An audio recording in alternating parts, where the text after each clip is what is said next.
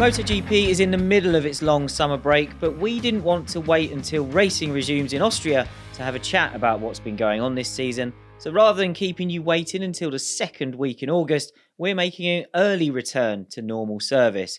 But it's not quite normal service because, as you've probably noticed, I'm Glenn Freeman, not Toby Moody. I'm filling in for Toby this week, but he'll be back next time to look ahead to the rest of 2021 with Simon Patterson and Val Hurunci, who I'm delighted to say are both with us here today.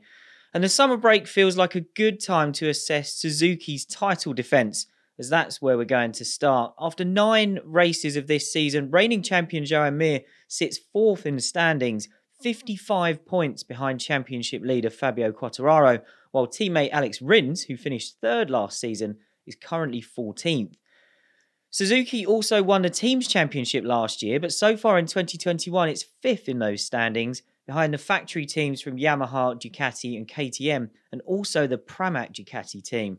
So Simon, welcome along from what looks like a nice sunny day in your van. Before we get into this in great detail, if you had to sum up Suzuki's year in one sentence, what would it be?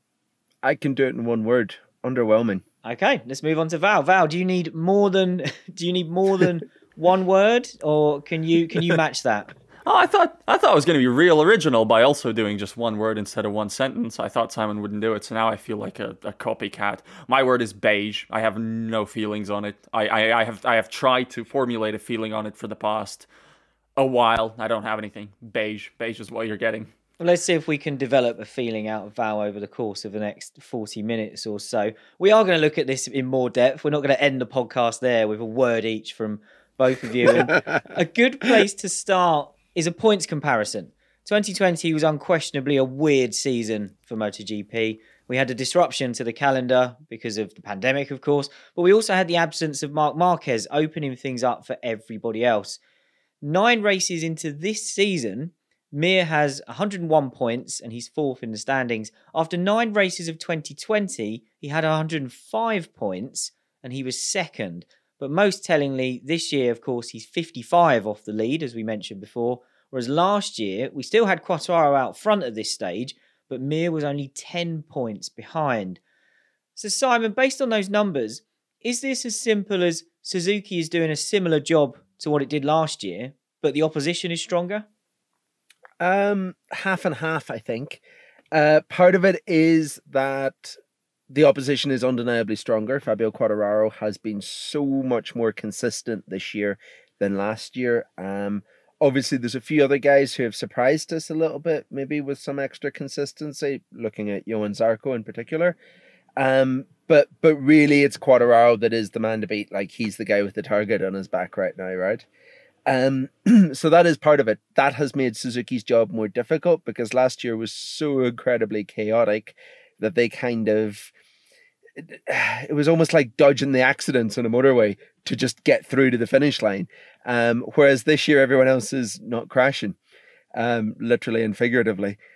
But at the same time, the Suzuki performance in itself hasn't been as good as it was last year, because we've seen places where last year Mir would have been able to take advantage more of situations than he has this year. You know, he racked up a load of podiums sort of middle of last season simply by being in the right place to capitalize on someone else crashing or someone else, you know, having a mechanical or whatever. Whereas this year, when that happens, he's still 6th. He's not any closer to actually getting on the podium and getting valuable points. There's lots of reasons for that. I'm sure we'll explore them through the podcast. But it is something that I think they can turn around. Whether or not it's too late, given how strong Quartararo is a different story. Yeah, to add to that, basically, I subscribe to much the same theory that Suzuki is probably a little weaker than last year for a variety of reasons, but also even if it was as strong as last year, the fact that Yamaha has stopped repeatedly emptying 2 barrels into its own feet is it's a big game changer, basically. I don't think that even the Suzuki of last year's level would have been much of a match for Quartararo's form in the first half of the season. I'm not sure that's like a big disaster or drama or anything. I don't think a team with Suzuki's resources and with just 2 bikes to work off of with an effort that's proven and an effort that's very efficient, but still limited in overall resource compared to some of its main competitors. I think this is just about, okay, there will be years like this. You can't dominate year after year in modern MotoGP unless you're an absolute juggernaut in every sense of the word. As you said, Glenn, Mir is 4 points down on where he was last year. Suzuki in the Manufacturers' Championship is... let me check. I had this written down. Suzuki is 13 points down on where it was last year, and considering that Alex Rins has spent half of the season in the gravel, that's acceptable. That's okay. But of course, it'll be hard to accept it given the high note that 2020 was. But yeah, that's why I say beige, because it's hard not to be like a bit disappointed, but at the same time, it's kind of okay. I think the main reason it's not working out for Mir is because he didn't choose to ride with number one. I haven't forgiven him yet for that, and I don't forgive any rider or driver in another series. If you've got the opportunity to run number one, you definitely should run it. But I think we have Valentino Rossi and Marc Marquez to blame for that one. But Val, one of the themes of last season would be the Suzuki's not qualifying that well and then gradually working their way through the field and being there when it counted at the end. Is that one of the things that's holding them back this year, that they're still qualifying badly and for whatever reason they're not coming through in the same way? Yeah, I mean, they're not qualifying well enough, and ultimately I did at one point ask Joanne exactly that, as that didn't seem to be a problem last year. Do you really need to prioritize qualifying improvements? To which I was like, yes, absolutely, because I go into Sundays with a bit of fear because I know how big a job is at hand. But looking at Mir and looking at maybe even more Alex Rins, they do still seem to make really good ground up in the first laps, and only then when the pace settles in, it seems there's just not quite enough, and last year it seems that there usually was enough. It's hard to say how much Suzuki's season would be transformed if the qualifying situation was just a little bit improved, because it seems like a bike that can overtake. But at the same time, Rins has put on some spectacular charges, but they've repeatedly ended in the gravel. So maybe that's part of the formula. If Rins starts higher up, maybe he actually stays on the bike. It's hard to say. I mean, obviously, I remember last year we did a story that was something like the age of MotoGP Sunday men is over, which said something like, you can't just qualify not well and save your best for Sunday, and then a Sunday man won the title. But I think when you have either a Marquez or a Quartararo firing on all cylinders, you can't do that. Like, there are other guys which you can defeat like that, but Marquez and Fabio, if you let them get out front right away, because they will qualify well, and if you don't stay in touch with them, then you're never making that up, however good your race pace is, usually at least. I think that it's interesting what you say about the first half of the race still not being any, much different from last year. I think you're completely right. I think we haven't seen a huge step backwards in qualifying performance. We haven't seen a huge step back in the opening laps performance, but maybe where we have seen a bit of extra weakness this year is in the later stages of the races. And if you ask Suzuki, they will pin some of that on the Michelin tyre allocation. They've been adamant this year that the Michelin allocation just doesn't suit them for the first half of the season. It's a KTM problem as well. We've saw them struggle even more with it. That's why Mir was sort of joking at the last race in Assen that this is the start of the new season now, that the second half of the season will be much easier because the allocation suits them much better. They've been telling me that, people inside the team have been making that point since Qatar, that there was just races they were going to have to write off. It will be interesting to see whether or not that changes, and it'll be interesting to see whether or not it makes any difference in closing down Quartararo. There is one noticeable change from Suzuki from last year to this year, and that's the move of team boss Davide Brivio to Formula One with Alpine. Simon, we know that Suzuki didn't go for a like-for-like replacement when Brivio left. They've kind of let the people that were already there in the management positions have just taken on those responsibilities. Perhaps the team's being run a bit more by committee. But Do you think that Suzuki have suffered at all because of Brivio's departure? I think the team don't suffer weekend to weekend that Davide's not there. There is no impact on how things run on a race weekend that is, solely because he's not part of the structure anymore.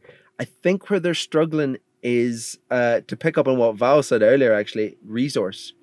I think that the reason that we're going into yet another MotoGP season, and let's be honest, probably another 3-year block of MotoGP seasons without a satellite Suzuki team, is because that was Davide Brivio's pet project. He was the guy pushing to make that happen. And off the record, some sources inside Valentino Rossi's team have made it adamant that they were waiting to sign the contract with Suzuki, that they wanted those bikes far, far more than they wanted Yamahas or Ducatis. They wanted satellite Suzukis. And then Brivio disappeared and the whole project just turned to dust. That will make a difference. Not having another 2 bikes to gather data when there's such a small factory makes an impact. The other area where I think that there's an impact related to that is Suzuki are traditionally a really conservative Japanese team, more so than even than the likes of Honda, which has the reputation for being quite conservative.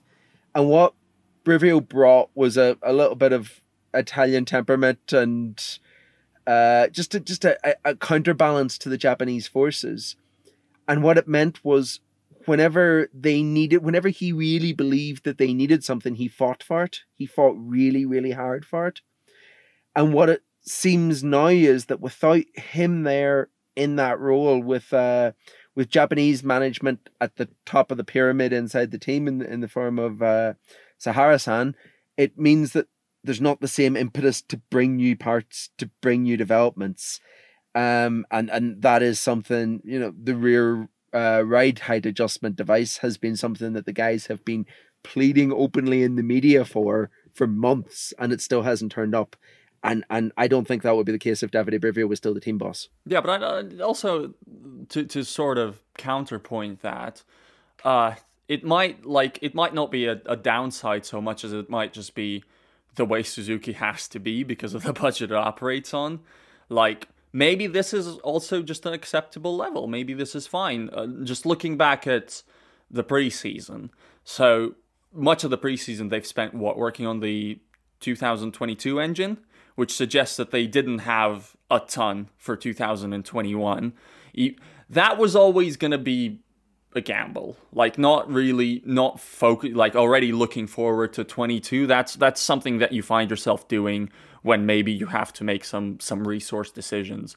And if Yamaha was going to get itself sorted out, then that was always going to be a problem for the rest, including Suzuki. And Yamaha has gotten itself sorted out more or less. So, I mean, we'll see. Like, if in 22 they rock up with an engine that's amazing and they start getting podium after podium after podium again, then this sort of 21 mini slump will be a necessary evil.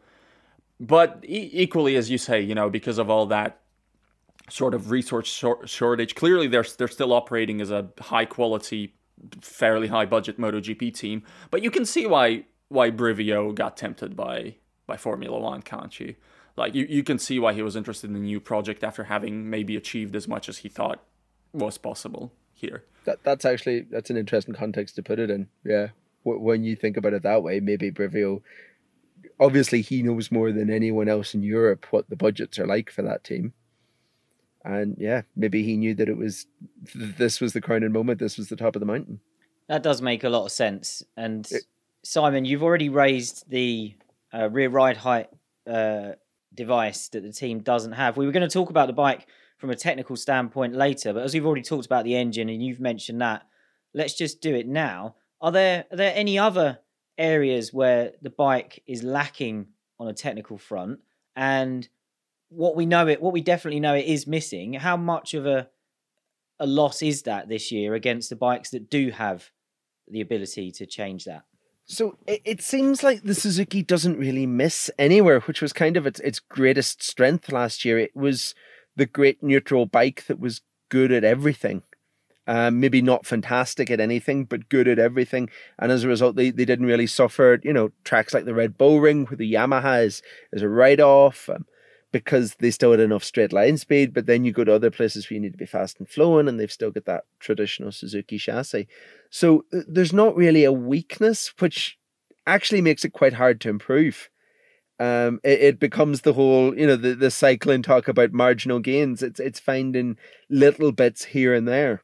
The one area, though, where it does seem like that they believe there's big room to be made up is with the rear ride height adjustment device, with being able to use that system to lock the rear of the bike on corner exit, not just off the start, but out of every fast corner. I asked Alex Rins about it. He says they calculate it, they measure it versus the other bikes, and at most circuits, it's somewhere around 0.3, 0.4 of a second, which is a colossal amount given how close MotoGP is at the minute. Like that to me is why it is such an important thing that they need to arrive to Austria with, because if you know that there's one missing component that's giving that much of a gap, you have to, every engineer in the factory should be working to fix it. Yeah. 3 or 4 tenths sounds like a bit of a stretch. It is, That's astronomical in MotoGP. That is, yeah. But maybe it's true. Yeah, I mean, those sort of margins in any form of modern motorsport are unheard of. But even if it's half absolutely. that, it's very rare that one change can give you that much time. So half of it at the minute can be 3 rows in the grid. That's how close our qualifying is. And maybe that explains a lot of the qualifying performances. Yeah, that'll be fascinating to see if they can get it on the bike, see the difference it makes. So we've already compared Mir's points at this stage of the season to last year. Let's do the same with Alex Rins. Oh no. I almost don't want to. He's had a messy year so far. And as well as only being 14th in the points, he's only got 33 points. Interestingly, last year at this stage, he was only 12th in the standings, but he had almost double the points with 60, and he then scored 79 over the remaining 5 races of the year to vault up the order to 3rd. Simon, I don't think I'm giving away any trade secrets here to suggest that you found Rins' 2021 season incredibly frustrating. There have been too many crashes, an injury that I think we can put down to pure carelessness. Stupidity. Has he been unlucky or the master of his own downfall this year? So part of me thinks it's bad luck. Let's take the ridiculous Barcelona cycling accident out of it, where he should just not have been texting while riding his bicycle and should have seen the large white van parked in front of him on the empty circuit. That was just the stupidest thing he did all year. But whenever you look at the others, it's unfortunate that it came 3 races in a row, but it's also kind of textbook Rins in that. So I genuinely believe he's the fastest Suzuki rider, despite not being the one that won the championship last year. He is quicker than Mir. He I think we've seen that all the way through, and he would have won the championship last year if he had got rid of this habit of getting to the front of races and then falling off. But part of me wonders if that is because he's overriding the bike. And maybe the difference between him and Mir is that he is just less able to properly gauge the limit of knowing how far to push. It is something that he can fix. And to go back to an earlier conversation, maybe that's one of the areas where they're missing Davide Brivio, because the guy was an excellent psychologist to riders. And maybe that's what's, the biggest impact is that there was those 3 crashes in a row from Mir, or from Rins, sorry. He hopefully has gone away over the summer break. He's had a chance to get his head straight again, to sort of draw a line under what has happened and to come back in, and I don't know, let's see if he can try and dial it back just 5%. And if he can, then he can have a good second half of the season. The one thing I will say at this point, because it's like one of the most often asked questions on social media at the minute, Suzuki are not going to replace him at the end of this season. It's just not going to happen. Factory teams don't sack factory riders halfway through a season for falling off. At the end of the day, they're paid to push really hard. And, no one was calling for Valentino Rossi to be sacked last year whenever he had, 6 races in a row where he failed to finish. It's just not going to happen. I needed to say that, sorry. And considering how much credit Alex Rins has been getting for actually getting the JSX-RR to where it is right now, it shouldn't happen. He's got enough in the bank. Well, but I should say... it's worth noting that Alex Rins was basically the rookie that developed that bike whenever his factory teammate who was signed as the superstar picked the wrong engine and sabotaged an entire season for them in 2017. Thanks, Andrea Iannone.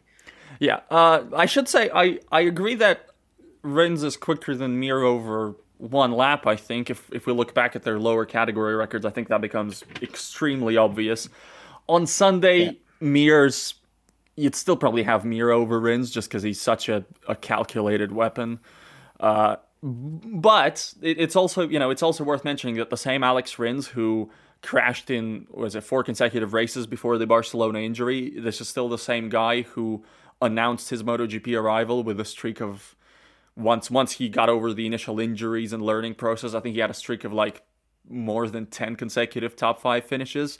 The guy can do a job on Sunday. I think, honestly, I don't want to play armchair psychologist, but I'm going to because, we gotta fill the runtime somehow, and it's genuinely something I partly believe. There's probably a deep frustration that the early injury in 2020 cost him what probably otherwise will have been the championship, and maybe he sees this as another big chance, the kind of chance that might not come about too often. And then the first mistake came and he started trying too hard to make up for it, make up lost ground, and it snowballed from there. Because that's just how it looked. The crashes have looked avoidable, but they've also come when he was running up front, which Suzuki is always keen to stress. I think he's already come good for them. I think he's still gonna be a big asset for them. This season's a write-off, but it's probably... I'm not sure it's not a write-off for Mir in a certain sense. So it's fine. It's, if in 2022 he gets back to that same Alex Rins who was reeling off top 5 finishes, then he's fine. It's the first person in motorsport you have to beat is your teammate, and it's not easy being the world champion's teammate. There is a psychological strain that comes with that, plain and simple, and it is understandable if he's feeling under more pressure at the minute. So I think it's good that we've covered the fact that he's not going to get sacked immediately or at the end of the year. But Val, if we're looking at Suzuki's lineup slightly longer term, so over the next maybe couple of years, can you see that if they don't get back to being a championship winning force, might we see some change? Either because the team side wants to make a change, or at least one of the riders decides they want to go elsewhere.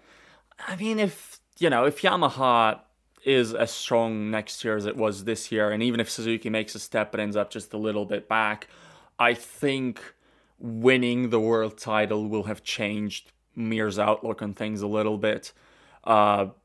Checking it off this early and this unexpectedly will probably elevate his own view of his self-worth. He's happy at Suzuki. He gels well with Suzuki, but at a certain point, I wouldn't be surprised if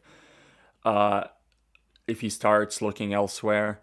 So, I think there's a pretty good chance. I mean, if Rins doesn't climb out of his current spiral, then they clearly need to find a solution there. But also, I would not be surprised if Mir got poached. And the good news there is I think there will be a lot of people who are quite keen to ride the GSX-RR. It's way, way early to bring this up. But honestly, if it doesn't gel with Aprilia, Maverick Vinales could be really good on this bike. Obviously, he was already really good on a Suzuki a few years ago, but if they need somebody who'll deliver that little bit of explosive one-lap pace and somebody who can't overtake on the Yamaha but will do better in that regard with a bike that's sort of better suited for it, I think Maverick would be a pretty decent fit. But it's way, way too early for any of that. Whenever the Vinales Aprilia deal is eventually announced, I'd be stunned if it's not a 1-year contract. Because I think what we will potentially see is the world's slowest motion game of musical chairs, where he could end up back at Suzuki and Mir could end up at Yamaha. Yamaha obviously have Fabio Quartararo, but they've also shown in the past that they love having two riders who are equally as fast. The Rossi Lorenzo years were the best years for Yamaha whenever those two guys were trading each other's titles. They would quite happily do that again. They're not paying either of their current riders the sort of huge money that you're paying a Marc Marquez or Jorge Lorenzo. So I think they can definitely afford to poach Mir. And I see Rins as being the guy that kind of stays a bit longer at Suzuki, that becomes the kind of the longer term staff member there. Let's catch up on a bit more news from the world of MotoGP then, and a great place to start is the racing comeback of none other than Dani Pedrosa. He's going to race a MotoGP bike for the first time since leaving Honda at the end of 2018, making a wildcard appearance for KTM in the Styrian Grand Prix. So Val, Pedrosa's been testing the KTM a fair bit, and he's been credited with plenty of the development work that has turned KTM into a race winner in MotoGP. So why are we now finally seeing him race a bike other than a Honda for the first time? So, assuming he does a Thursday press conference at the Styrian GP, you'll probably get a better answer there. Although with Pedrosa, I don't think you can ever take that for granted, because it's not his favorite part of the job. Probably part of the reason why he retired in the first place. But anyway, there goes the understatement of the day. But anyway, my theory is somewhere between KTM has badgered him for so long that he finally just gave up and said yes, fine, whatever. And the other suggestion is it just got a bit boring in lockdown, etc. And he decided, why the hell not? There's also, of course, the fact that this is the 2022 RC16, which this is being done to develop that bike. So that bike is supposed to be the first principally Pedrosa developed KTM, and that's probably part of the incentive for him to try it out in racing trim. And the Red Bull Ring is obviously a pretty good circuit for the KTM. So yeah, it's a surprise, but yeah, I think probably just they wore him down with time, I suspect.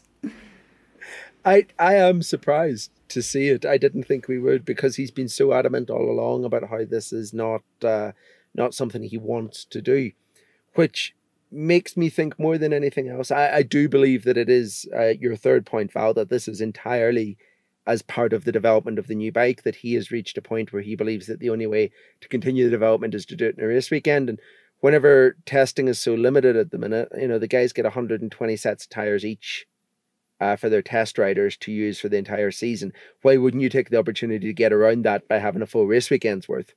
But I think that this is what we're seeing. The reason we're seeing him back is Pedrosa's pride in his work.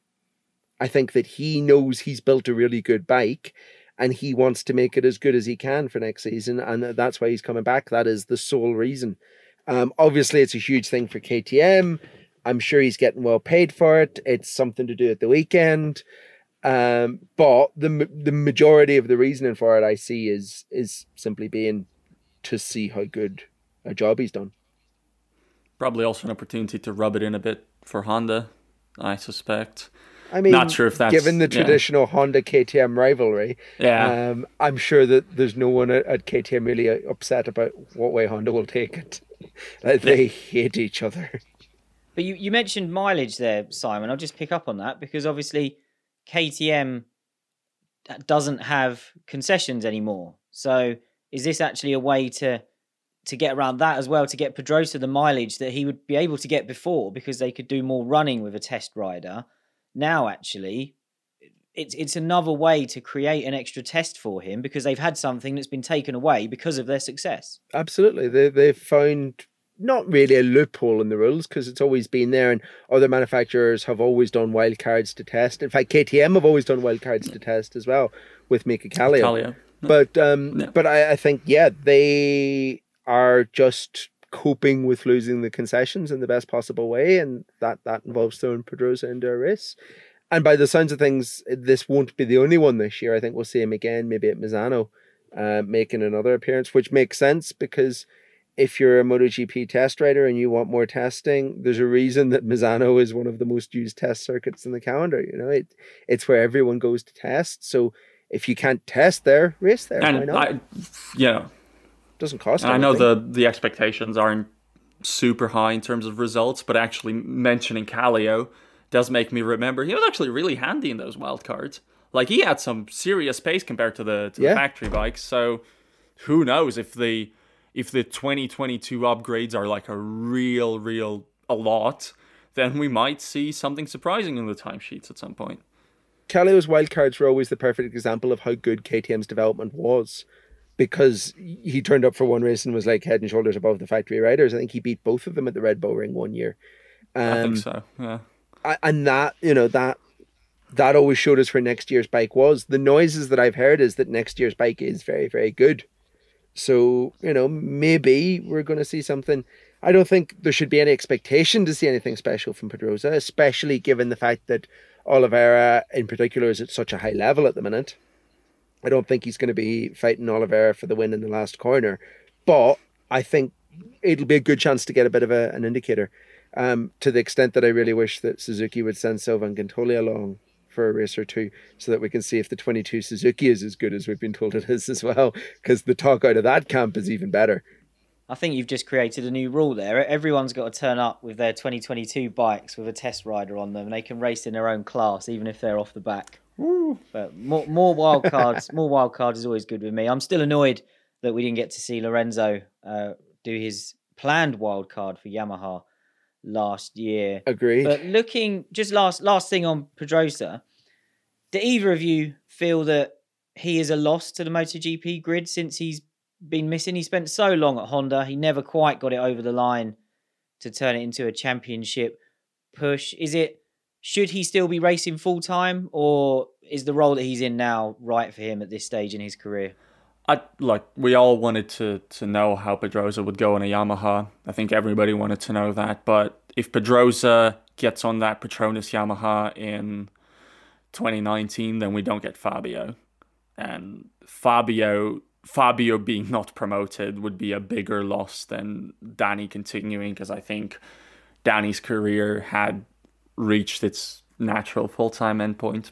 I agree. Everyone wanted to see Pedrosa win a championship. Pedrosa was given every opportunity to win a championship and never quite managed to do it. And from a kind of a media perspective, or a in the paddock perspective, Val hinted on it earlier, Danny Pedrosa's single word answers in press conferences were a regular thing. He wasn't a Danilo Petrucci who brought so much life to the paddock off the bike. I think I would much rather have a Fabio Quartararo whose pictures this week were being shared by Dolce & Gabbana on Twitter. Like that for the sport is much better than Danny Pedrosa saying no whenever you ask him if the bike's any better today. That said, would MotoGP be better off if in 2017 Yamaha got Pedrosa instead of Vinales and Vinales stayed on Suzuki? That's, I think, a different question. I wonder, that would be at least very interesting to watch in some parallel universe. That's a podcast in itself, Val. Yeah, that's definitely not the question I asked. But let's move on, because there's another racing comeback on the cards, because Franco Morbidelli had surgery last month on a long-standing knee injury. Simon, what's the latest on when can we expect Franco to come back? Because let's face it was ACL surgery, I think, wasn't it? And anyone who follows sports like football and rugby and that sort of thing knows that's not an easy injury to come back from. So what's the latest on Franco, and who are we going to see riding his bike in the meantime? So Franco, it's kind of, as always with these things, it's a bit vague on how long the recuperation is exactly going to be. Team boss Razlan Razali put out an interview through the team last week where he kind of hinted that it would be at least 4 races. For me, if it's 4 races, it's 5, because the 4th race and the 5th race still to come are back to back. And the only difference is that race number 5 is at Misano, which is the home race for Morbidelli and the home race for an awful lot of Petronas sponsors. So I think realistically, we won't see him back until early October, until the championship heads abroad. I don't, if he's not fit enough to ride at Aragon at the start of September, I don't think he's going to be fit enough to ride at Misano a week later. The good news is that like you say, I'll say it with 100% certainty, Cal Crutchlow is going to be on the bike for at least 3 races. He's going to Austria, he's going to Silverstone, which is a huge thing, especially with full grandstands again. And I genuinely can't wait to see Cal Crutchlow back in a Yamaha. I'm actually more excited about it than I was about the chance to see Lorenzo back in a Yamaha, because Cal has this amazing ability that no other MotoGP rider I've ever worked with has, where we would go an entire winter break, so maybe 9 weeks, and Cal would do nothing but cycle. You'd see every other rider in MotoGP riding flat track, riding motocross, riding superbikes on track. Cal would ride his push bike. He'd turn up to the first test and he'd just be as quick as the rest of them. He doesn't need any lead time to get back to race speed. The only issue is that the first 2 races are Austria, a track that the Yamaha really doesn't like. But with 2 races where he's under no pressure whatsoever, and then heading to Silverstone, his home race, a circuit he loves, and a track where the bike goes really well, we could actually see Crutchlow fireworks. It's exciting.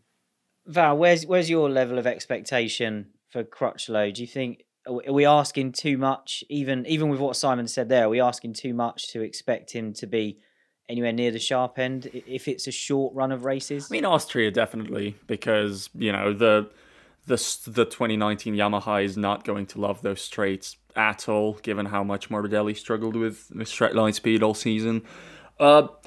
Honestly, I don't know. I think I don't really expect anything. It'll be nice to get whatever answer we get out of Cal, out of his current performance level. It's an okay package. It's clearly not bad. It's capable of really clicking at some points. And I suspect probably at least some part of Frankie's downward slope of results is because the motivation has been probably harder to come by, given that the package is outdated. So we might see something pretty fun. Don't think he'll win races. Don't expect him on the podium. But I think he'll show us all a good time. And he'll say nice and controversial things afterwards, which is the Cal Crutchlow we know and love to hate. Yeah, they can put him next to Pedrosa in the press conference, and he can do all the talking for both of them. Just say, Cal, how do you think Danny's going to get on? And we'll get a better answer that way. Simon, Val's hinted there that Morbidelli wasn't having a great season even before he stepped back for surgery. And that kind of fits with the theme of this episode, because he was the man who finished between the 2 Suzuki riders in the championship last season on that 2019 bike. So what was going wrong for him already this season? Is Val right to look at sort of motivation and the frustration of still being on old kit, or even in a time of limited development, is that bike now just too old? From everything that I've sort of learned or tried to learn or listen to from within the whole Yamaha structure, a lot of people within the team don't think that bike is terrible, even still. Arguably the 2019 Yamaha was stronger than the 2020 Yamaha, with all sorts of problems there. And the 2021 Yamaha is obviously better, but it's still the same engine. It's still not a massive step forward. But I think Val is completely right. I think the Morbidelli problem is just that the guy is so frustrated. He's just run down by constantly being belittled by Yamaha, essentially, that it's not really a surprise that he's not performing at his finest. Also, we know now, that things have come out a little bit. This injury is something he's been carrying for a while. It's something that he's made worse a few times through this season and then has affected subsequent races leading up to needing the surgery. I'm curious what's going to happen if he comes back. He's been promised an upgrade potentially to the factory team for next season to replace Vinales. He's feeling confident and fit again. It will be a good measure of where the actual cause of the problem is. If he gets back to 2020 pace at the tail end of this season, it kind of proves Val's point, really. Yeah, I still, to add to what Simon said, I am fully a believer that the 19 bike was better than the 20 bike, and I do believe that if Fabio had the 19 bike, he would be champion in 2020. But that's not to massively denigrate Franco Morbidelli, who is a really good MotoGP rider and who clearly did make something of a step last year and who has not done a bad job this year. He's also had some misfortunes in races that really shouldn't have happened, whether due to other riders or due to some technical stuff. But I don't think he's the Yamaha standard bearer. So when you pair that with, not quite its best rider and not quite the best equipment it has to offer, I think this is normal. So yeah, but I hope that a renewed sense of motivation and a factory ride that I think he deserves for 2022, I hope that elevates him in the second half of this. Okay, well, I think we'll leave it there. I think we've successfully knocked the rust off in time for Toby's return next week. So thanks, Simon and Val, for coming along. Simon and Val will be back with Toby in the hot seat next week to look ahead to the rest of the season and what to expect from the remainder of MotoGP in 2021, which gets back underway on the 8th of August with the Styrian Grand Prix at the Red Bull Ring.